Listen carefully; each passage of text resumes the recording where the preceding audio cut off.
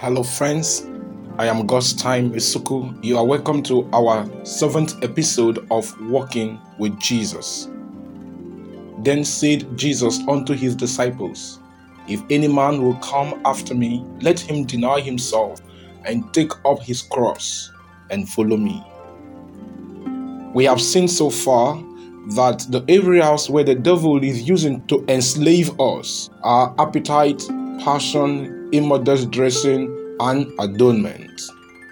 Describing Jesus in Isaiah 53 verse 2 said he had no form nor comeliness, and when we shall see him, there is no beauty that we shall desire him.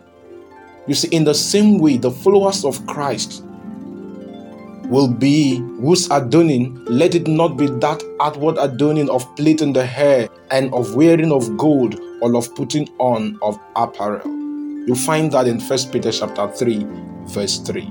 But let it be the hidden man of the heart, in that which is not corruptible, even the ornament of a meek and quiet spirit, which is in the sight of God of great price. Verse 4 now.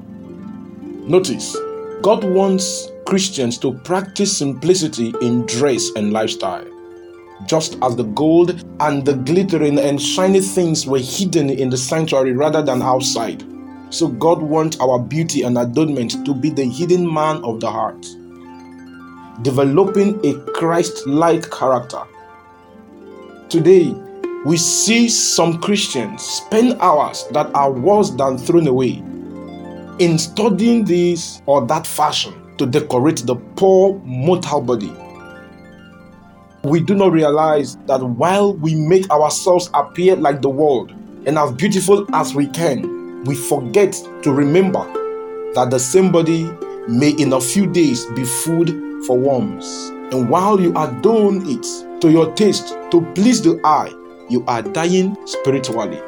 God hates our vain, wicked pride, and he looks upon us as a whited sepulchre full of corruption and uncleanness within. Our dress must be simple, must be modest. Let all Christians have the golden link which binds their souls to Jesus Christ, a pure and holy character, the true love and meekness and godliness that are the fruit born upon the Christian tree, and our influence will be secured anywhere. Our influence is not in what we put on, it is in the character we develop as Christians. Jesus tells us in Matthew chapter 5 verse 16, let your light so shine before men that they may see your good works and glorify your Father which is in heaven. We are not to spend time and money to decorate and improve the external appearances. We need to simply let our light so shine, and that's all we need. The time that most Christians spend standing before the mirror to prepare the hair to please the eye should be devoted to prayer and searching of heart. There will be no place for outward adorning in the sanctified heart, but there will be an earnest, anxious seeking for the inward adorning, the Christian graces, the fruits of the Spirit of God. The apostle exhorted the women in the faith to be chaste in conversation and modest in dress and deportment. He said, whose adorning, let it not be that outward adorning of plaiting the hair and of wearing of gold or of putting on of apparel, but let it be the hidden man of the heart, in that which is not corruptible, even the ornament of a meek and quiet spirit, which is in the sight of God of great price. The lesson applied to all believers in every age. The Bible says, by their fruits ye shall know them. The inward adorning of a meek and quiet spirit is priceless. In the life of the true Christian, the outward adorning is always in harmony with the inward peace and holiness. If any man will come after me, Christ said, let him deny himself and take up his cross and follow me. Self-denial and sacrifice will mark the Christian's life.